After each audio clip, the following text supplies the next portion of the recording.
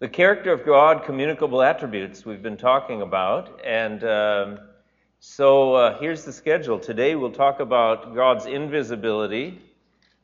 Can you see God? Or not? The Bible seems to talk about that in two different ways. We'll talk about that in a couple of minutes. And then God's knowledge and wisdom. And then next week, truthfulness, faithfulness, goodness, and love. May 14th, Bob, I don't know if we have a guest teacher lined up for May 14th.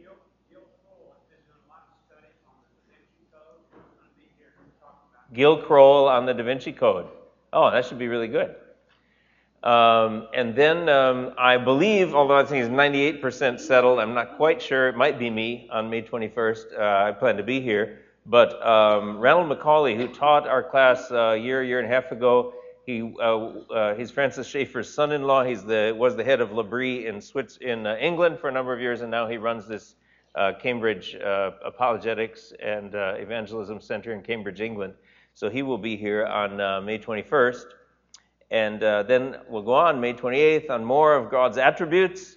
And in June, more attributes of God until we get through the list probably in the middle of June sometime. I'm not sure exactly how that'll go. I had one more announcement.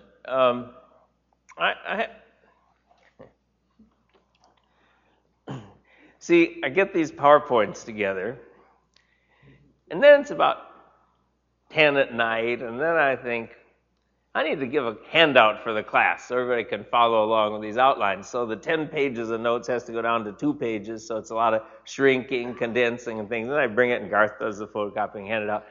And I was about a half hour into that yesterday, late afternoon, and I thought,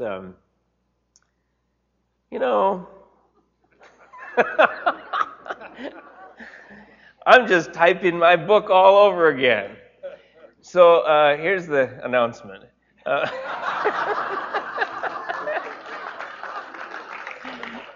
I don't think we're going to do any more handouts. You can buy this book if you want to. It's all in there.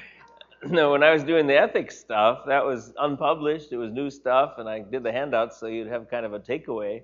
But I think we're going to survive without handouts for a while. I hope you don't mind. But that was kind of, as we're hitting a point in life where I'm trying to cut down on a number of time commitments, and I thought, hey, here's one. Maybe. So if there's anybody wants to object to that or talk to me about it, go ahead. Anyway, I think that's what we can do. Okay, here's where we are. Attributes describing God's being. Seriously on those handouts, if that's really, if it's really helpful to you and you really need it, we might be able to work out something. Trent talked to me about some other idea, but maybe not. Okay, attributes describing God's being. We did this last time we met together, as before Easter. God's spirituality means that God exists as a being that is not made of any matter, has no parts or dimensions, is unable to be perceived by our bodily senses, and is more excellent than any other kind of existence. God is spirit. So it means that God isn't limited to any size or space, or he's everywhere present, but he's not a physical or material being. He is in a kind of existence that is hard for us to understand. It's easier for us to say what he isn't than what he is. But when Jesus talks about God's being, he says God is spirit. And that's what we talked about last time. Now, related to the idea of God as spirit is God's invisibility. And here I'm going to start out again with a definition. God's invisibility means that God's total essence, all of his spiritual being, will never be able to be seen by us. Yet, God still shows himself to us through visible created things. And so, I'm going to be honest with you here and say, I'm not sure I really understand how to put together all the Bible teachings on this, because there are Bible teachings on not being able to see God, and then there are Bible teachings on people seeing God in some sense. So here, we'll go with the verses and see where we end up. John 1:18, no one has ever seen God. Now look, this is in the context of John knowing the Old Testament, knowing that Moses spoke to God face to face. Jacob wrestled with the angel who turned out to be God, and he said, I've seen God face to face and I've lived. There are places where people talked about seeing God face to face. John had heard Jesus say, blessed are the pure in heart, for they shall see God. And yet, John could say no one has ever seen God. The only God who's at the Father's side. I think this means God the Father, and I think this means God the Son, the only God who is at the Father's side. He has made him known. Well, what does that mean? Or John 6:46, not that anyone has seen the Father except he who is from God. He has seen the Father. 1 Timothy 1:17, to the King of ages, immortal, invisible, the only God, be honor and glory forever and ever. Amen.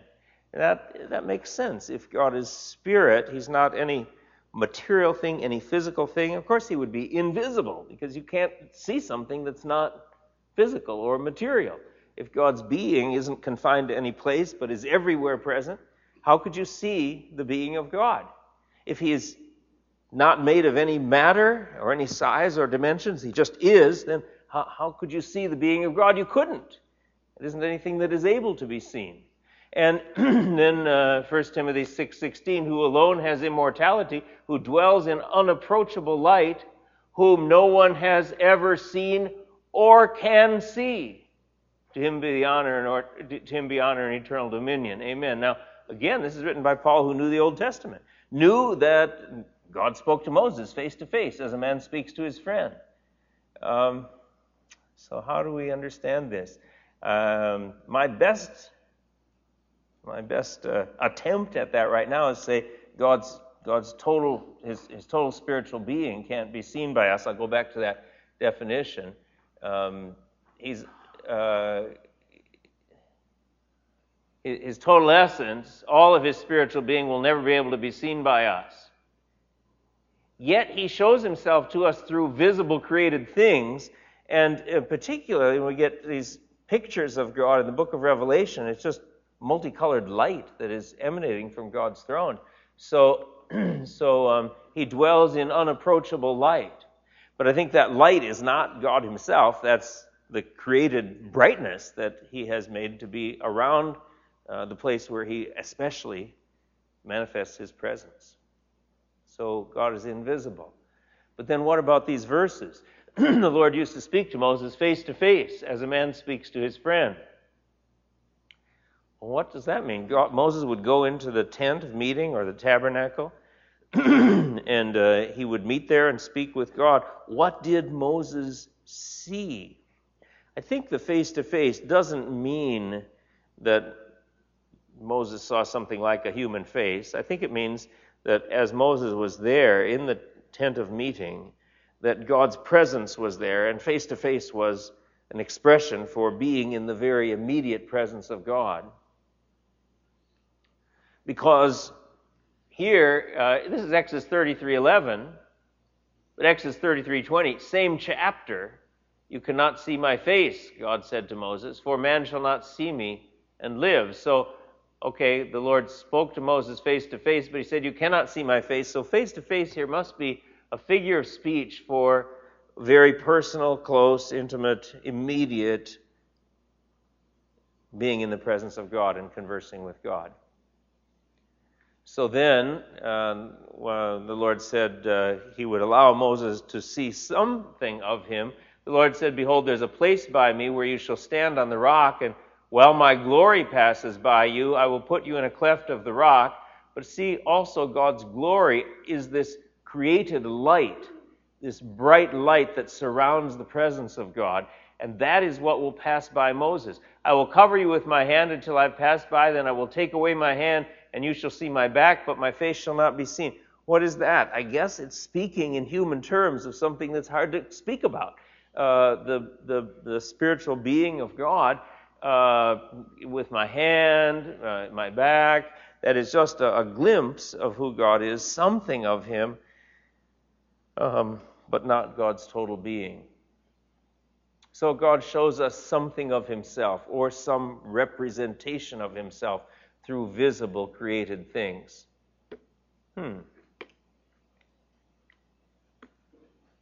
What happened? Don't know. Oh, you didn't know anything happened. See, the secret is there's a screen back up there that I'm reading from that has all these slides on it, and it went blank. So I thought everything went blank. Okay, God shows something of himself through visible created things. So here's the story of Jacob wrestling with the angel.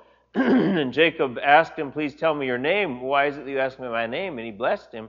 So Jacob called the name of the place Peniel, saying, where I've seen God face to face, and yet my life has been delivered.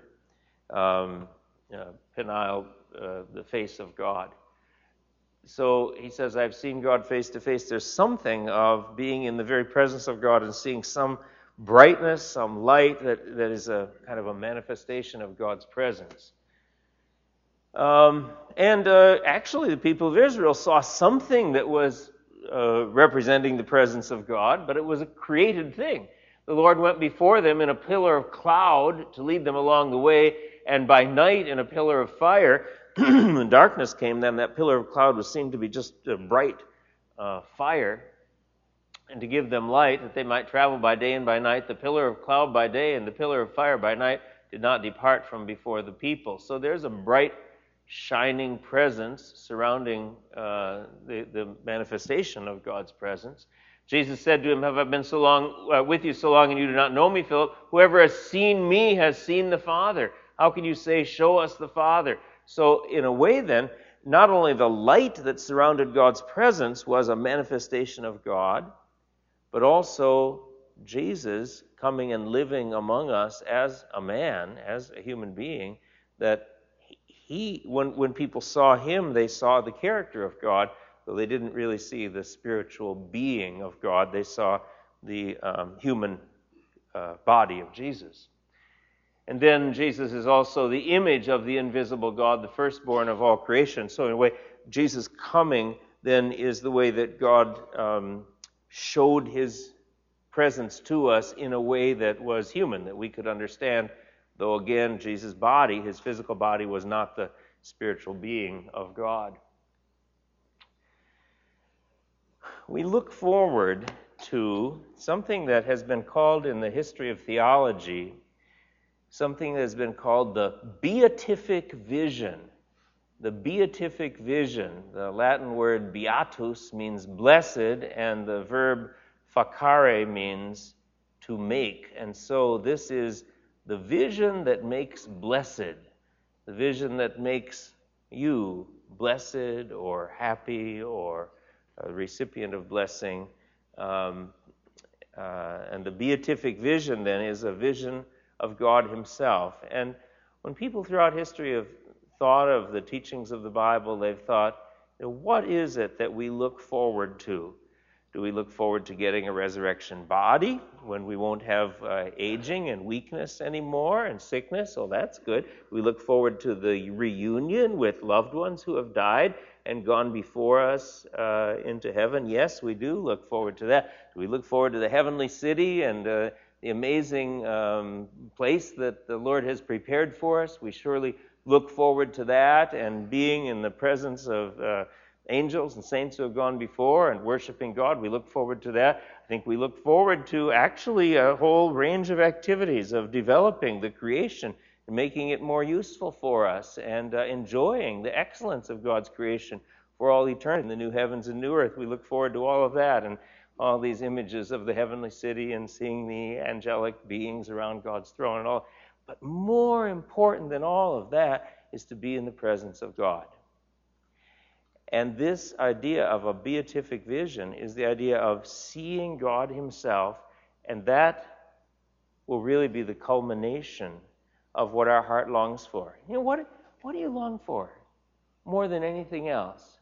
I think God has made us so that if we just get all the clutter out of our lives and just have our minds at peace, what do we really long for? We long to be with God. We long to be in his presence in a way that he delights in us and approves of us and welcomes us as his sons and daughters. And, these promises, I will be their God and they will be my people. The promise that the dwelling of God is with men and he shall dwell among them. that we will be in the presence of God. And what is it to be at the presence of God and just looking around at everything else? No, to be in the presence of God and looking at Him, to see Him. And so here's the promise. No longer will there be, in Revelation 22, a picture of the New Jerusalem, no longer will there be anything accursed, but the throne of God and of the Lamb will be in it, and His servants will worship Him. They will see His face, and His name will be on their foreheads. His name will be on their foreheads. If the name is the character of God, all that is known about the nature of God, then whatever that means when we look at each other, we'll see the character of God reflected in our expression, in our face, in who we are, in a way on our forehead. I don't know if it's literally written on, it says belongs to the Lord or the Lord's, or if it just means that all of God's character, probably more of that will be reflected in who we are and who we see in each other, but then we will see the face of God. Oh my goodness, what will that be? And what will be His expression as He looks at you?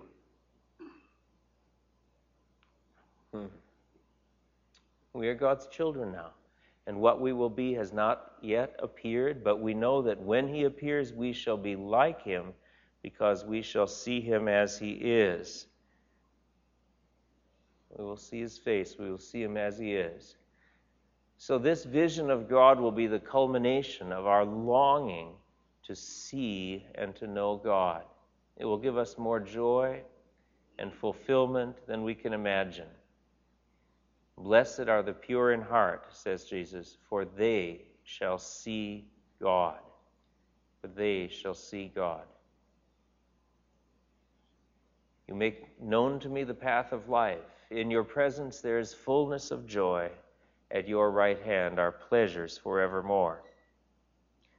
God is invisible, but in some way in the age to come, He'll make enough of Himself visible so that the Bible says we will see His face. I don't fully understand that. I don't fully understand how it is that He can be invisible, He can be spirit, yet we shall see His face, we shall see some genuine manifestation of Him. So questions on the invisibility of God, which is just another attribute that we've been talking about. Do you like it? Well, let's stop there for a minute. Do you like it that God is invisible?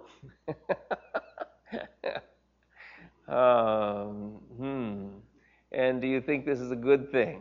And I know who you are now. You're with Send, and I forgot your first name. Ed, yeah. Speak to the theophanies of the Old Testament. When the three men came to Abraham, right, down to Sodom, yep. One stayed and talked with Abraham, and Abraham is in a dialogue with God. Yes. Theophanies in the Old Testament where God appears in human form, as with Abraham, and there are some other cases like that where God appears in human form. With Jacob wrestling with the angel, again, it turns out that it was the Lord. I think this was God temporarily taking on a human form. Perhaps God the Son would be the one who would be appropriate for that. Not absolutely sure, but likely. And not in a permanent union as it was when He came to earth as a man and took a human nature forever to Himself, but just temporarily assuming a human form. I just don't know that I know anything more about it than that. Yeah. Do you like it that God is invisible? Joyce, you're going like this. I wouldn't want Him to be like other people. Yeah, I think that's the key. I wouldn't like Him to be like human beings. See, if God is visible, and then He's limited. Then He's finite, isn't He? He's one place, one time. He's got limited strength, limited, presence. If he's a physical, material being, then you don't have the infinite God who is omnipotent and eternal and omnipresent. So I think we should, although in a way that's something that's always a little bit of a challenge for us, remembering the presence of God when we don't see the presence of God. Isn't it? That's kind of so much of the Christian life is, I'm out at what's Desert Ridge shopping, and I'm going to this store and that. Oh, wait a minute, I forgot about God. Isn't that the way life goes? You're driving down the 101 and, oh, wait a minute, God is here. And his invisibility means that there's always a challenge for us to remember his presence. But he's there. And for some reason, he's set up the world to work in such a way that's the way it is in this age anyway. Joyce? Well, it also requires faith or to believe that in him. Yeah. Just looking at it requires. Yeah. There is something related to that. When God is invisible, then there is this exercise of faith, trusting in him when we don't see him. Faith is the assurance of things not seen, the assurance of things hoped for, the conviction of things not seen, in Hebrews 11:1, however it's translated. But there is this faith element of trusting in God when we don't see him. I understand that. Yeah, Gene? Well, it's a positive benefit, too, in considering relations with other people, particularly other races. Mm-hmm. If somehow we had an image, I think it would confuse our ability to see Christ or God in that other person. Mm-hmm. So I think it's to our advantage. Good. Multiple racial and ethnic, but different backgrounds. If God were only looked like one of us, then the others of us wouldn't as easily see God in everybody else. But as it is, God is spirit, and we see God in all different races and backgrounds of people. Yeah. Laverne. In the Lord's Prayer, it says on earth as in heaven. Yep. It's more or less that we're supposed to be living in the invisible world instead of the physical, visible world. Well, your kingdom come, your will be done on earth as it is in heaven. I think that means God's will be done. May your will be done. It's a request that people would obey God, tell the truth, be faithful, be kind and loving, be merciful to each other, be fair and just. Obey God's will on earth as they do in heaven, where everybody obeys it.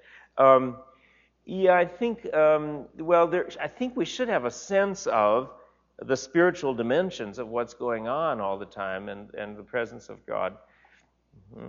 Yeah, and I guess the application of that is there is an invisible part to you and to me, isn't there? And so when we're caring for people, interacting for people, it isn't just the material. There's a spiritual component that's always active and there and present.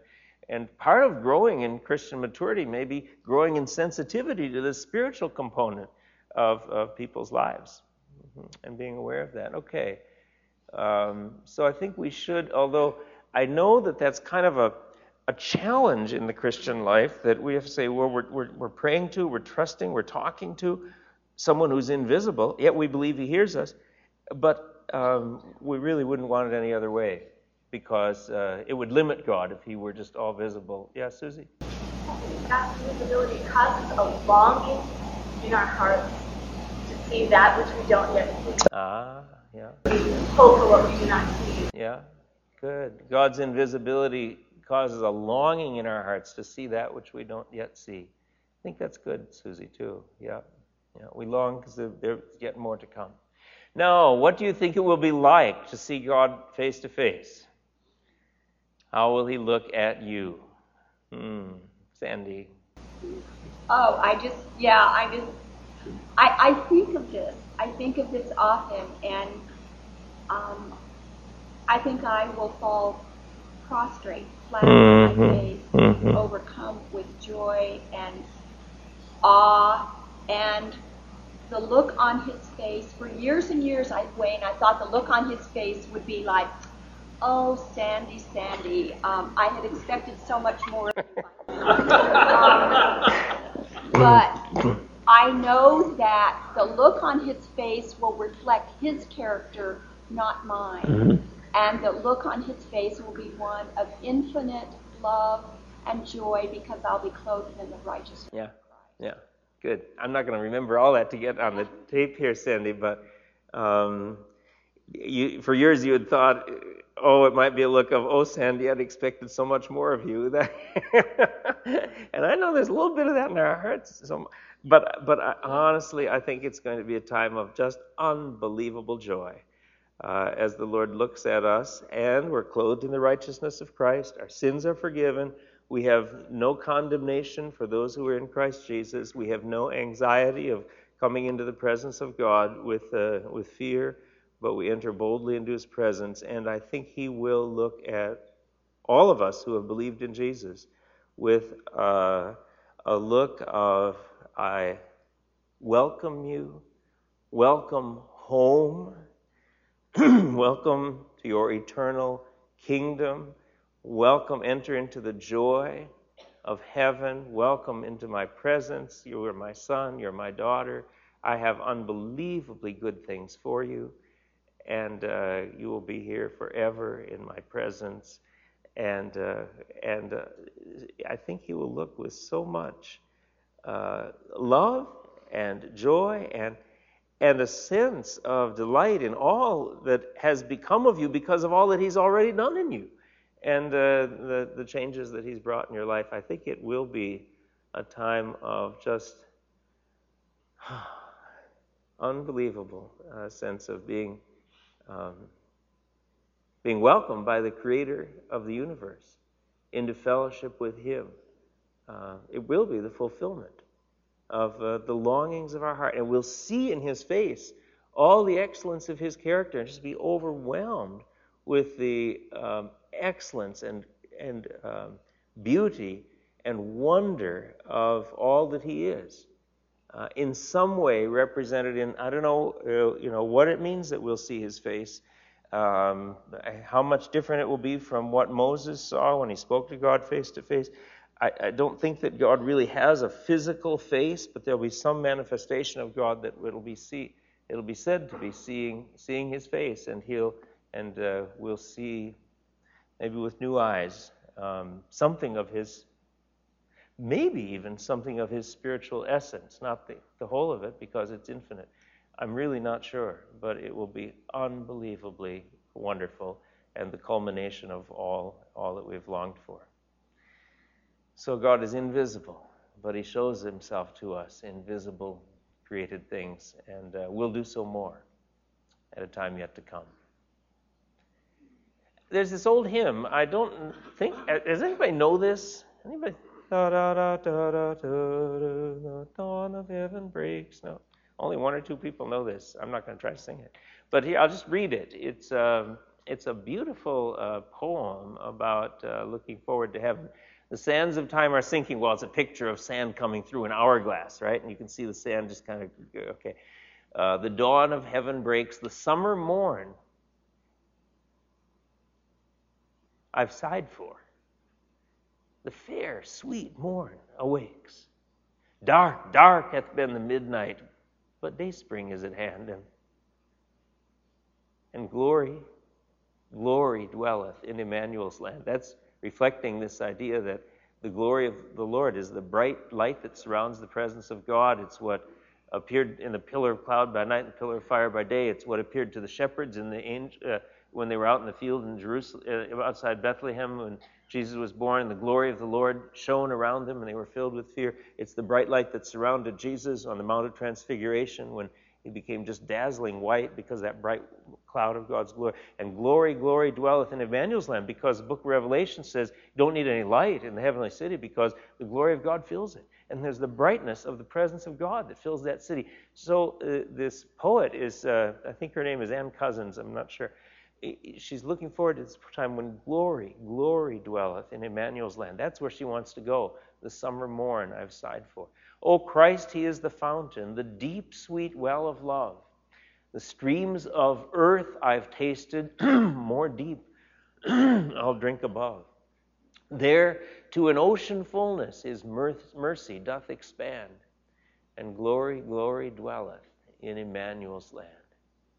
The King, there in his beauty, without a veil is seen.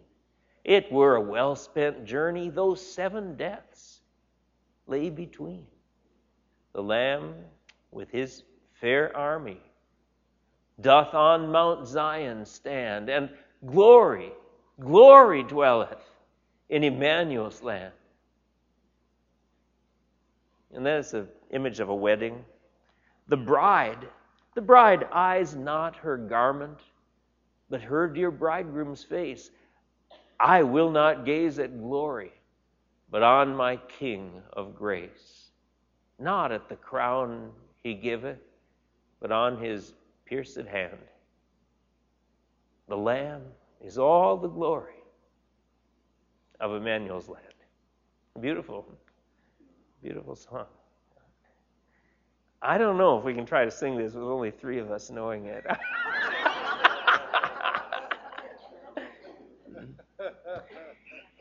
Is there a piano in this room? I don't think. See, I've got the music there, but it's not. I think we'll go on. Knowledge of God. God fully knows himself. Yes, all right, that makes sense. You know yourself, somewhat anyway. God fully knows himself and all things actual and possible in one simple and eternal act. Well, what does that mean? He knows himself. He's perfect in knowledge. Job 37:16. Do you know the balancings of the clouds, the wondrous works of him who is perfect in knowledge? 1 John 3:20. Whenever our heart condemns us, God is greater than our heart, and he knows everything. That's a statement of just kind of an unqualified statement. God knows everything. Other passages like this. Here's about God knowing himself. These things God has revealed to us through the Spirit, for the Spirit searches everything, even the depths of God. The Holy Spirit searching out all the depths of the being of God, knowing everything about God. The Holy Spirit, of course, being himself fully God. So no one comprehends the thoughts of God except the Spirit of God. And then, now we break this down into God knows all actual things. That is, things that have happened or things that will happen. And so Hebrews 4:13, and no creature is hidden from his sight. There's this idea of everything that God has made, he knows it exhaustively. No creature is hidden from his sight. All are naked and exposed to the eyes of him to whom we must give account. Just kind of maybe a little echo back to the Garden of Eden where Adam and Eve tried to cover themselves, hide themselves, and of course that was futile. Matthew 6:8, do not be like them, for your Father knows what you need before you ask him. He knows what you need before you ask him. So he knows the individual details of your life. What do you need this afternoon? He knows. What do you need at different relationships or other kinds of needs? God knows. Even the hairs of your head are all numbered. I knew I was going to get to this verse. And not too big a challenge with some of us, but with others it's a challenge because there's a lot.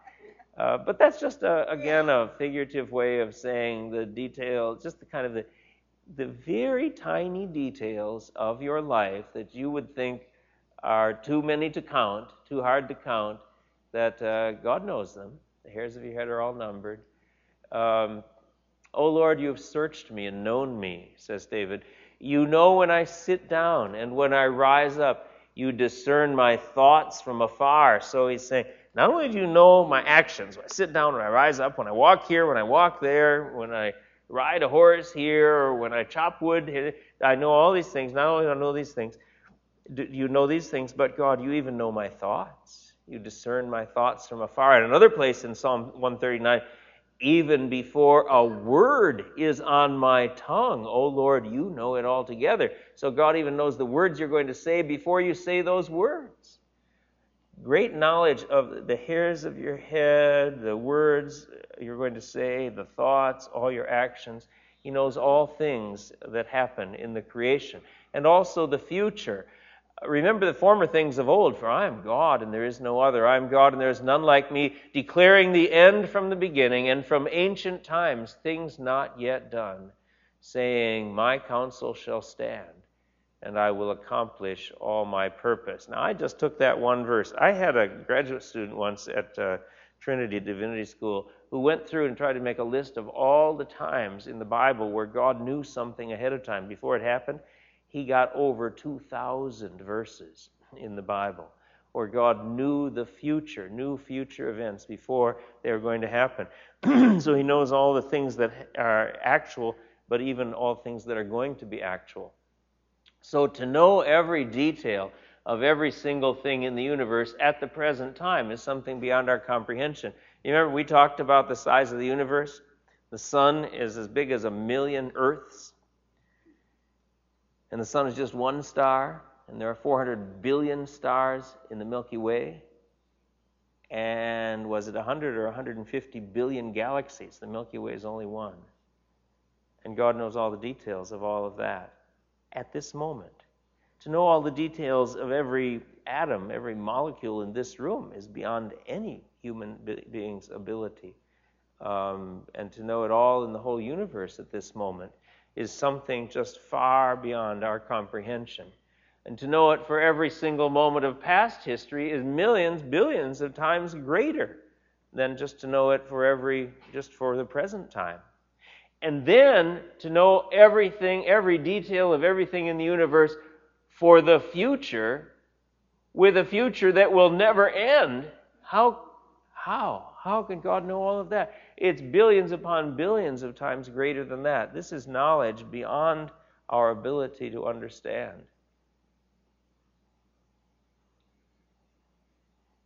And God knows all this in one simple and eternal act. That is, this idea, if God's knowledge is really infinite, then He knows it all at once, all the time. He doesn't have to ponder carefully before He knows something, or reason to a conclusion, or count things quickly. If you ask God how many grains of sand on the seashore, He wouldn't have to say, just a minute, I'll count them really fast. But He always knows. And I suppose in a computer analogy, it's random access memory. Is that what it is? It's RAM. It's what's always right there present. You don't have to open another file. It's what the computer is working on at that moment. And for God, all of His knowledge is continually present in His memory. And He always knows all things. All things are always present in His consciousness. And it's eternal knowledge. He's always known these things. If we say He knows everything, that means He doesn't learn new things. His knowledge, He's always known all these things for all eternity. Oh my goodness, such knowledge is too wonderful for me. It is high. I cannot attain it. For as the heavens are higher than the earth, says the Lord, so are my ways higher than your ways, and my thoughts than your thoughts. His knowledge is just beyond anything that we can comprehend. But there's more. And it comes from thinking about the fact that God also knows what He could have done but didn't do. That is, God knows all possible things that might have happened but did not happen. There are a couple of instances of this in the Bible. We have David is fleeing from King Saul. And David and his men have just rescued the city of Keilah from some enemies, and he thinks, oh man, this city is going to like me, they're going to protect me, they're my friends.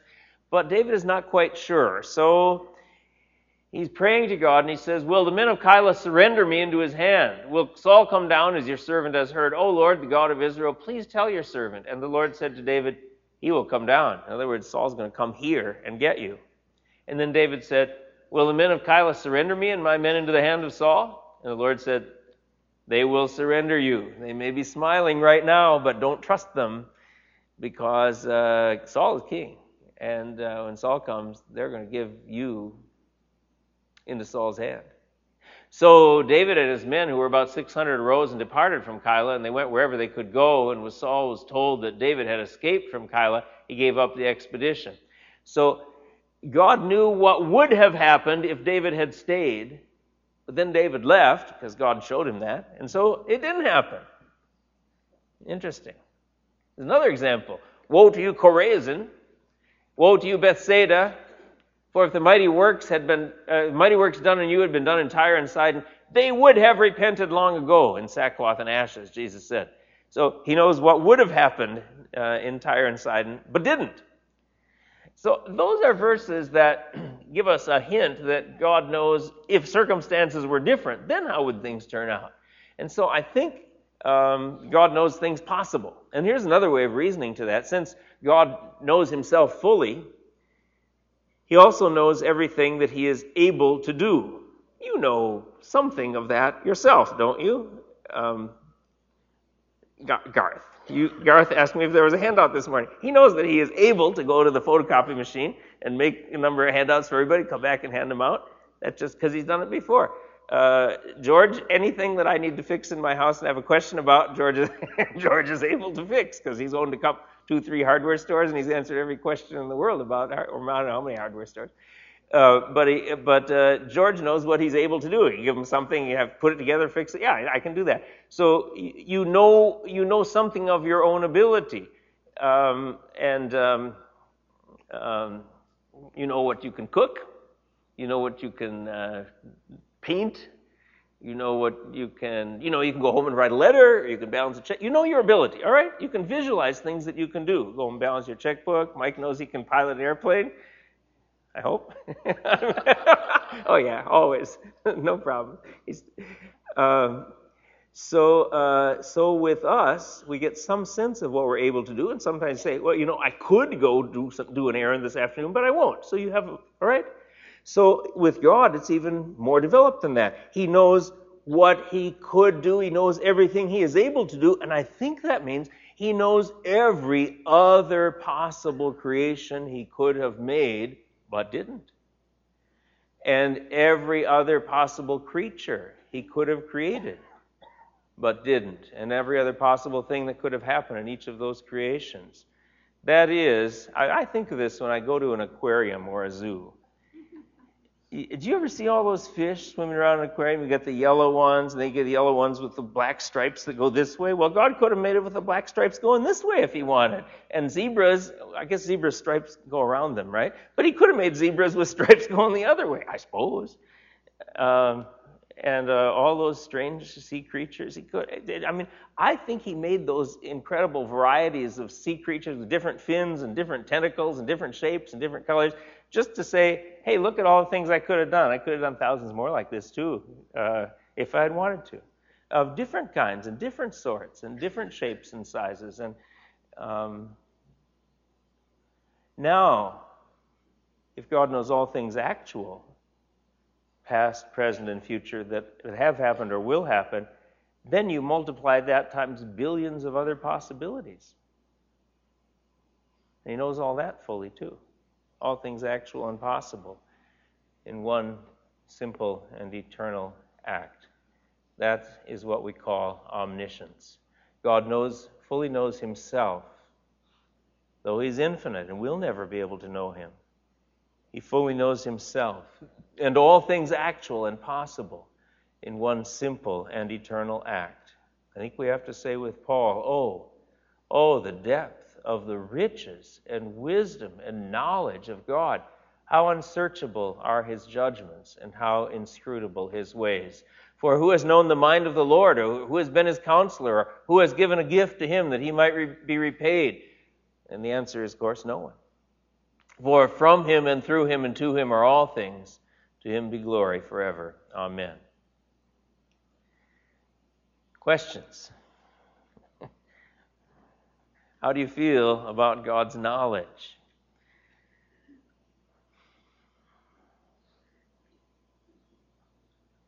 When you think about God knowing everything in absolute detail, what do you...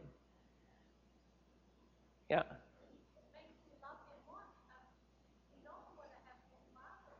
Okay. Yeah. Okay. Yeah. It does boggle your mind, and it should have a sense. I think it gives a sense of awe and probably adoration and love. Yeah.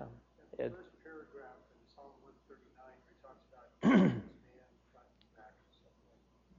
Sometimes when we read that, it's kind of a fearful, but then on the other hand, it's security. Okay, it's Ed. Yeah. Ed, you said the two things that I had in mind here. There's fear, but then the second response is security and safety. Oh Lord, you have searched me and known me. You know when I sit down and when I rise up. This is Psalm 139. You discern my thoughts from afar. You search out my path and my lying down and are acquainted with all my ways. Even before a word is on my tongue, behold, O Lord, you know it altogether. You hem me in behind and before and lay your hand upon me. Such knowledge is too wonderful for me. It is high, I cannot attain it. It's frightening at first. Wait a minute. God knows every single thing about me. That's our first response. Oh, I'm undone. But then wait a minute, he still cares for me as his Father. He's still forgiven me through Christ. Then I think, isn't there a security in that? Isn't there a safety in that? Don't have to hide anything from God. And there is something about being known and accepted in a relationship that really gives security. We even know that in human relationships, doesn't it? That if someone knows you real well and still accepts you and loves you, then there's a security in it. And so being known by God completely, and yet he cares for us, there's security in that. Wanda? Okay.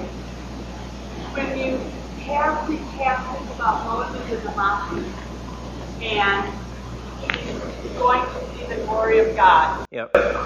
If you're standing on a mountain and God's hand picks you up, Yep. you're on the edge and some invisible hand lifts you up. I can't imagine you being more afraid, but God knows how afraid you are, yet he gives you more security, or he gave Moses more security so that he could take his eyes off of his own fear of holding on to the mountain. See the glory of God.